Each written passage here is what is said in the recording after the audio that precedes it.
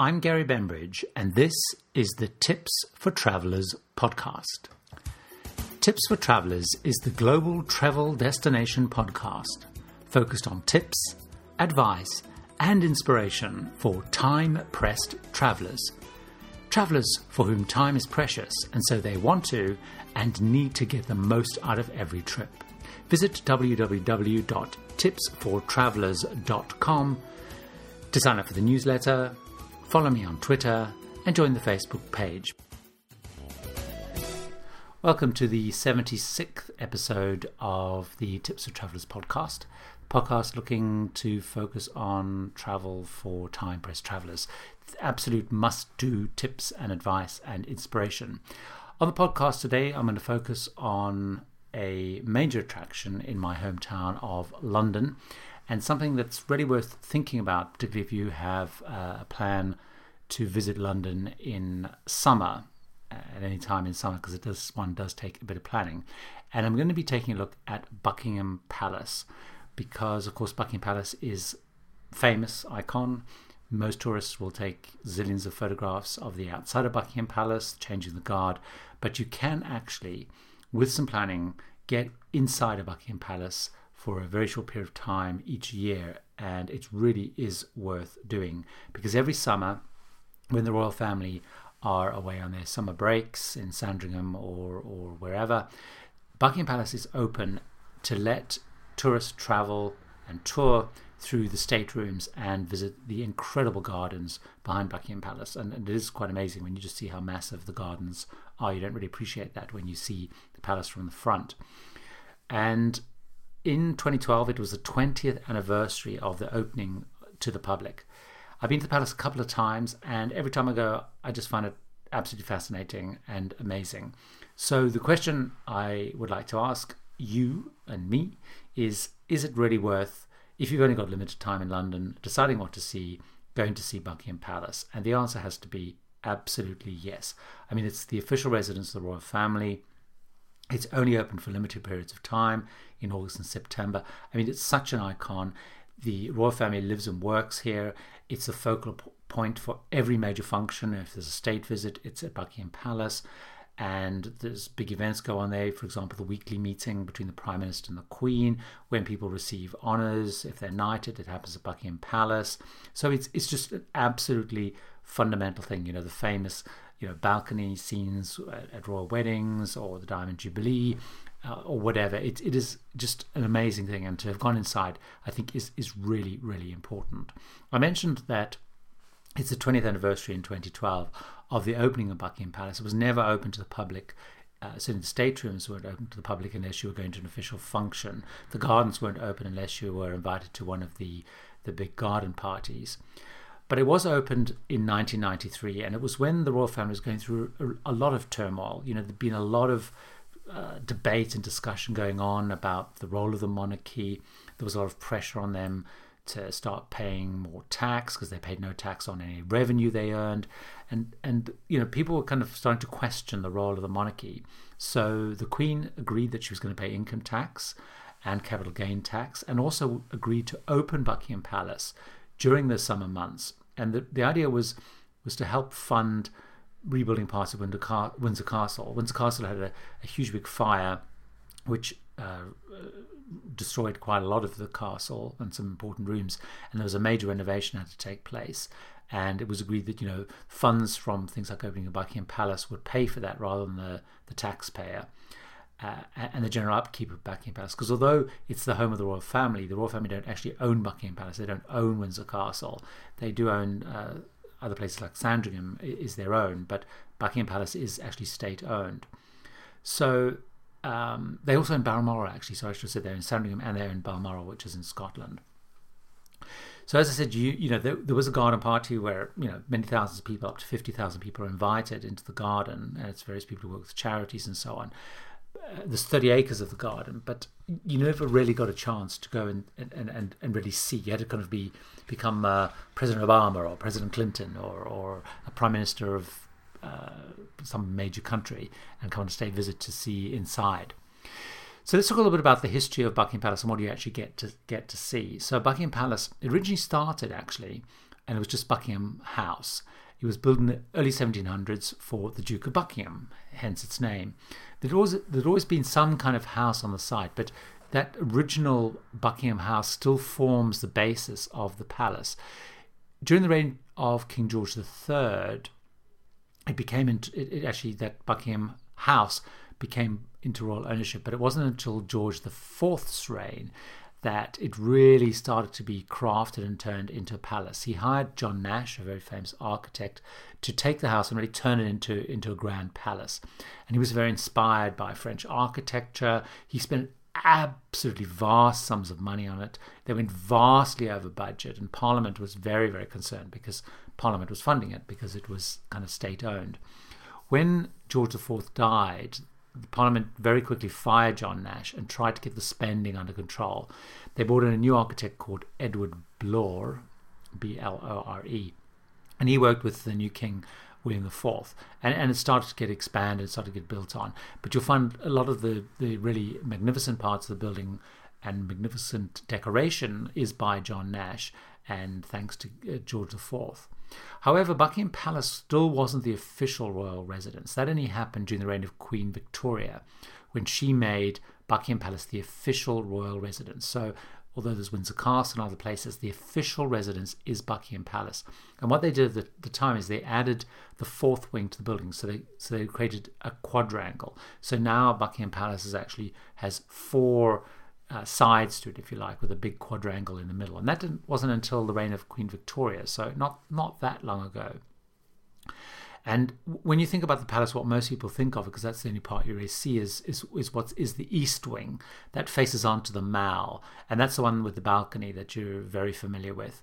This is where you have the famous kisses that Charles and Diana, Prince William and Catherine, and so on and so forth. So that's the part that you see, but there are three other big wings to it. During the Second World War, what's not known by a lot of people is the palace was bombed, and it was actually bombed 7 times. And during the whole period of the war, King George the Sixth and Queen Elizabeth, the Queen Mother, stayed living there all through the war. Princess Elizabeth, obviously the current Queen, and Princess Margaret were evacuated, as many children were during the war. But what the royal family, King George and Queen Elizabeth at the time, said is they wanted to show the same solidarity and the same persistence and resistance as everyone else in London at the time. So they stayed there. Probably the most serious bombing happened in 1940 when there was a daylight bomb which destroyed the chapel and caused a lot of damage to the palace. And that was, I think, at the time when Queen Elizabeth, the Queen Mum, said that she could look kind of the East End of London in the face because her home had been bombed and big parts of it damaged, as all of their houses were during the Second World War. So what do you actually get to see in terms of Buckingham Palace? You only get to see the staterooms and the garden. You don't get to see where the Queen lives and where her bedroom is and all that kind of stuff. But it's basically what you'd get to see is the room and the areas that only the distinguished visitors invited to state functions or audiences with the royal family would have seen. So you get to see the very grand ceremonial rooms. Buckingham Palace has 775 rooms. So there's 19 staterooms, which you get to see. There's 52 royal and guest bedrooms, which you don't get to see. There's 188 staff bedrooms, which you don't get to see. There's 92 offices, which you don't get to see, and there's 78 bathrooms, which you don't get to see. In fact, the only bathroom, if you do want to see a bathroom, is a temporary one that's built in the garden for visitors. But it's the 19 staterooms that you get to see. So what you do is you enter the palace through what's known as the ambassador entrance. It's on the left-hand side of the palace as you face it from the mall. And you get to see the 19 rooms, but I kind of group them in about 6 or 7 groups. So one of the groups is the grand entrance, the grand hall, the grand staircase. This is where the official visitors enter the palace. It's where, if you ever see anything of the Queen being dropped off when she returns from the opening of Parliament or state functions or royal weddings, she pulls in into that little canopy area and enters into to Buckingham Palace. You get to kind of see all of that. And the Grand Hall is really very impressive. It's very beautiful. And there's this huge, big, stunning, sweeping staircase that takes you up to the first floor, which you then get to actually walk up. And it's a very grand, very beautiful staircase. You then see the Green Drawing Room. And this is an incredible room with phenomenal chandeliers. And this is where people would wait before they enter to see the King and Queen. So you go up the grand staircase into the Green Drawing Room, and then after the Green Drawing Room you enter the Throne Room. This is a very grand room. It has 2 thrones there, which is the thrones for Queen Elizabeth and Prince Philip. And it's actually the room, this is actually the room that in Queen Victoria's days was actually used for balls. You'll probably recognize it more so as where a lot of the official photographs are taken. So most recently, the wedding photos of Prince William and Catherine were taken. But it's the room where, when princes are born or there's a new child or a wedding, it's where most of the official photographs are taken. So you may recognize the room from any of those official photographs, and it's quite interesting to go back and look at the photographs afterwards, and you see things that you hadn't seen before. From there you go into the picture gallery. This is a massive, huge, big, long hall, and it's packed with grand paintings, largely from the collection of George IV. It includes Rubens, it includes Rembrandts, very, very grand, and you can spend huge amounts of time, if you are into paintings, taking a look at these paintings. They must be worth an absolute fortune. From there you go into the ballroom. Now the ballroom is again a room which you may recognize a lot. There's this huge organ, like massive big organ that takes up a whole kind of wall. But this is a very large room. It's used a lot, actually. This is probably one of the most used rooms. There's about 20 investiture ceremonies, which is where the Queen, when people have received honours in the New Year's or the birthday honours, where the Queen receives them and gives them their honours. It's also usually used for official state dinners because they need to host up to 160 people, and they put the tables in like a U shape. So you'll probably recognise it from, have you ever seen, if President Obama is visiting, for example, and there's a state dinner and you see the Queen or him giving a speech to lots of people at dinner, that's where it is, the ballroom. You can then go into the state dining room, which is a smaller room, and this is a beautiful room. It has big windows which overlook the garden, and there's a very large, dark, wooden dining table that seats about 20 people. So this is for kind of more intimate dinners. Then there's a series of other rooms after that, the blue drawing room, the music room, and the white drawing room. And they're kind of interconnected. They're very grand, they're very intricate, and they tend to be used for more informal events, music recitals. For example, the music room is also where all the royal children are baptized, and water's brought from the River Jordan to do that. Now, in the white drawing room, there's a very interesting feature which they point out to you. You don't really notice it, but it's one of the large gilt mirrors in the sort of left-hand corner, and there's a table in front of this mirror, but actually that whole panel is a secret door, and this secret door is the one that opens to allow the Queen to enter the staterooms from her private quarters. But if it wasn't pointed out, you wouldn't know, because there's a mirror and this table on the right hand side, there's one on the left hand side, and the left hand side one is a secret door, and they did actually have it slightly ajar, so you could see there was genuinely a door there. So those are the kind of things you see, but these are all very grand, they're very rich, they're fantastic. What they also have is an exhibition, and every year there's an exhibition that will focus on a different aspect of royal family life. And these are really interesting, and they are different every year, so I guess that's my way of also encouraging people to go back. So to give you a couple of examples of some of the exhibitions, in 2009, it focused on the 60th anniversary of the Commonwealth, and what it did is it showed 27 dresses that the Queen has worn on various Commonwealth tours and various gifts received on those various tours. I actually saw that. It was a really interesting exhibition. In 2010, what they did is they focused more on official events that the Queen and Prince Philip have been involved in. They showed some of the more ceremonial clothes that are worn at different functions and some of the gifts that she's received while undertaking them.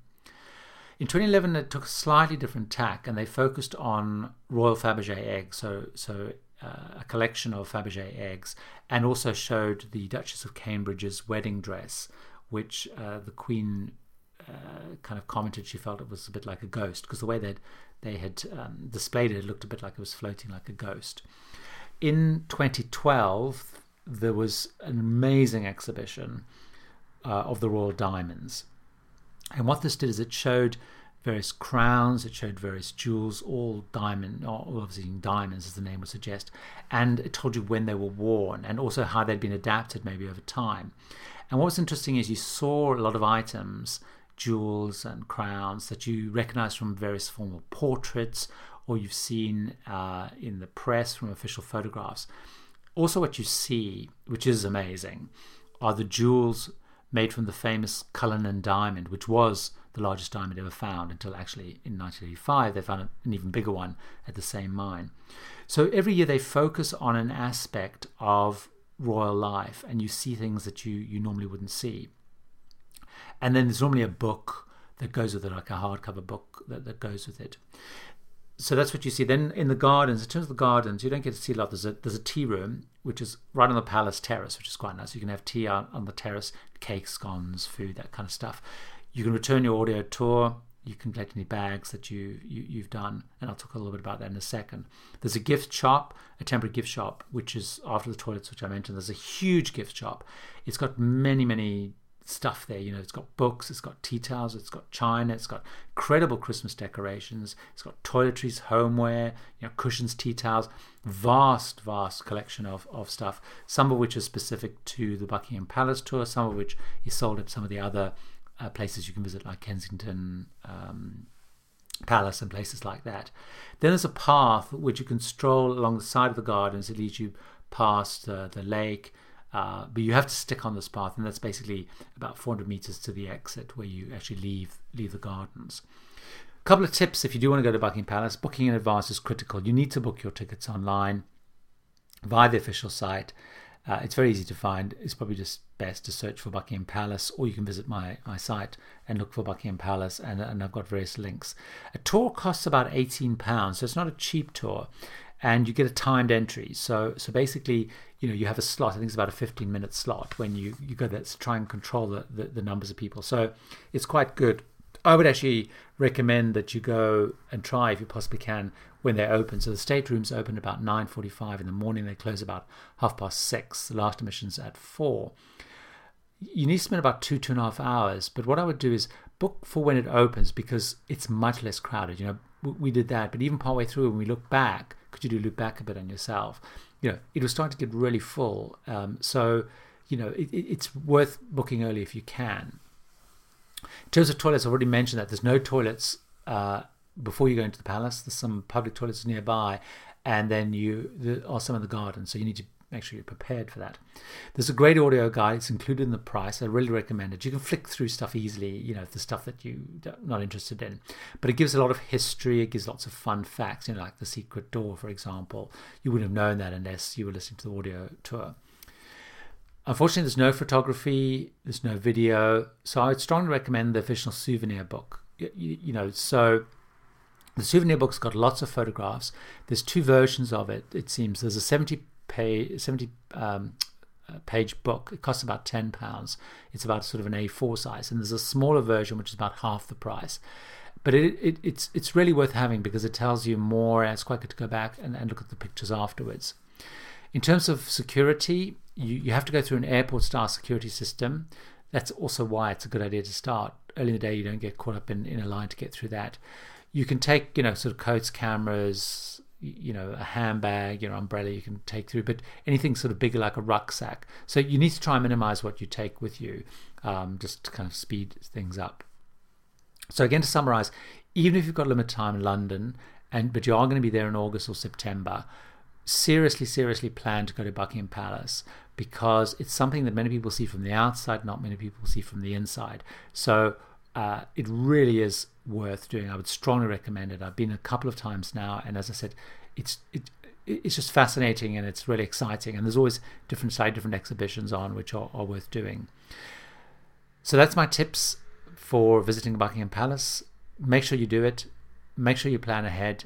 And until next time on the podcast, here's to great travels. You've been listening to Tips for Travellers, the Global Travel Destination podcast. A new destination with first-hand based advice, recommendations and tips is added each month. If you subscribe to the podcast, thanks for your support. If you don't, you may want to consider subscribing by searching Tips for Travellers or Gary Beveridge on iTunes or your favourite podcast directory.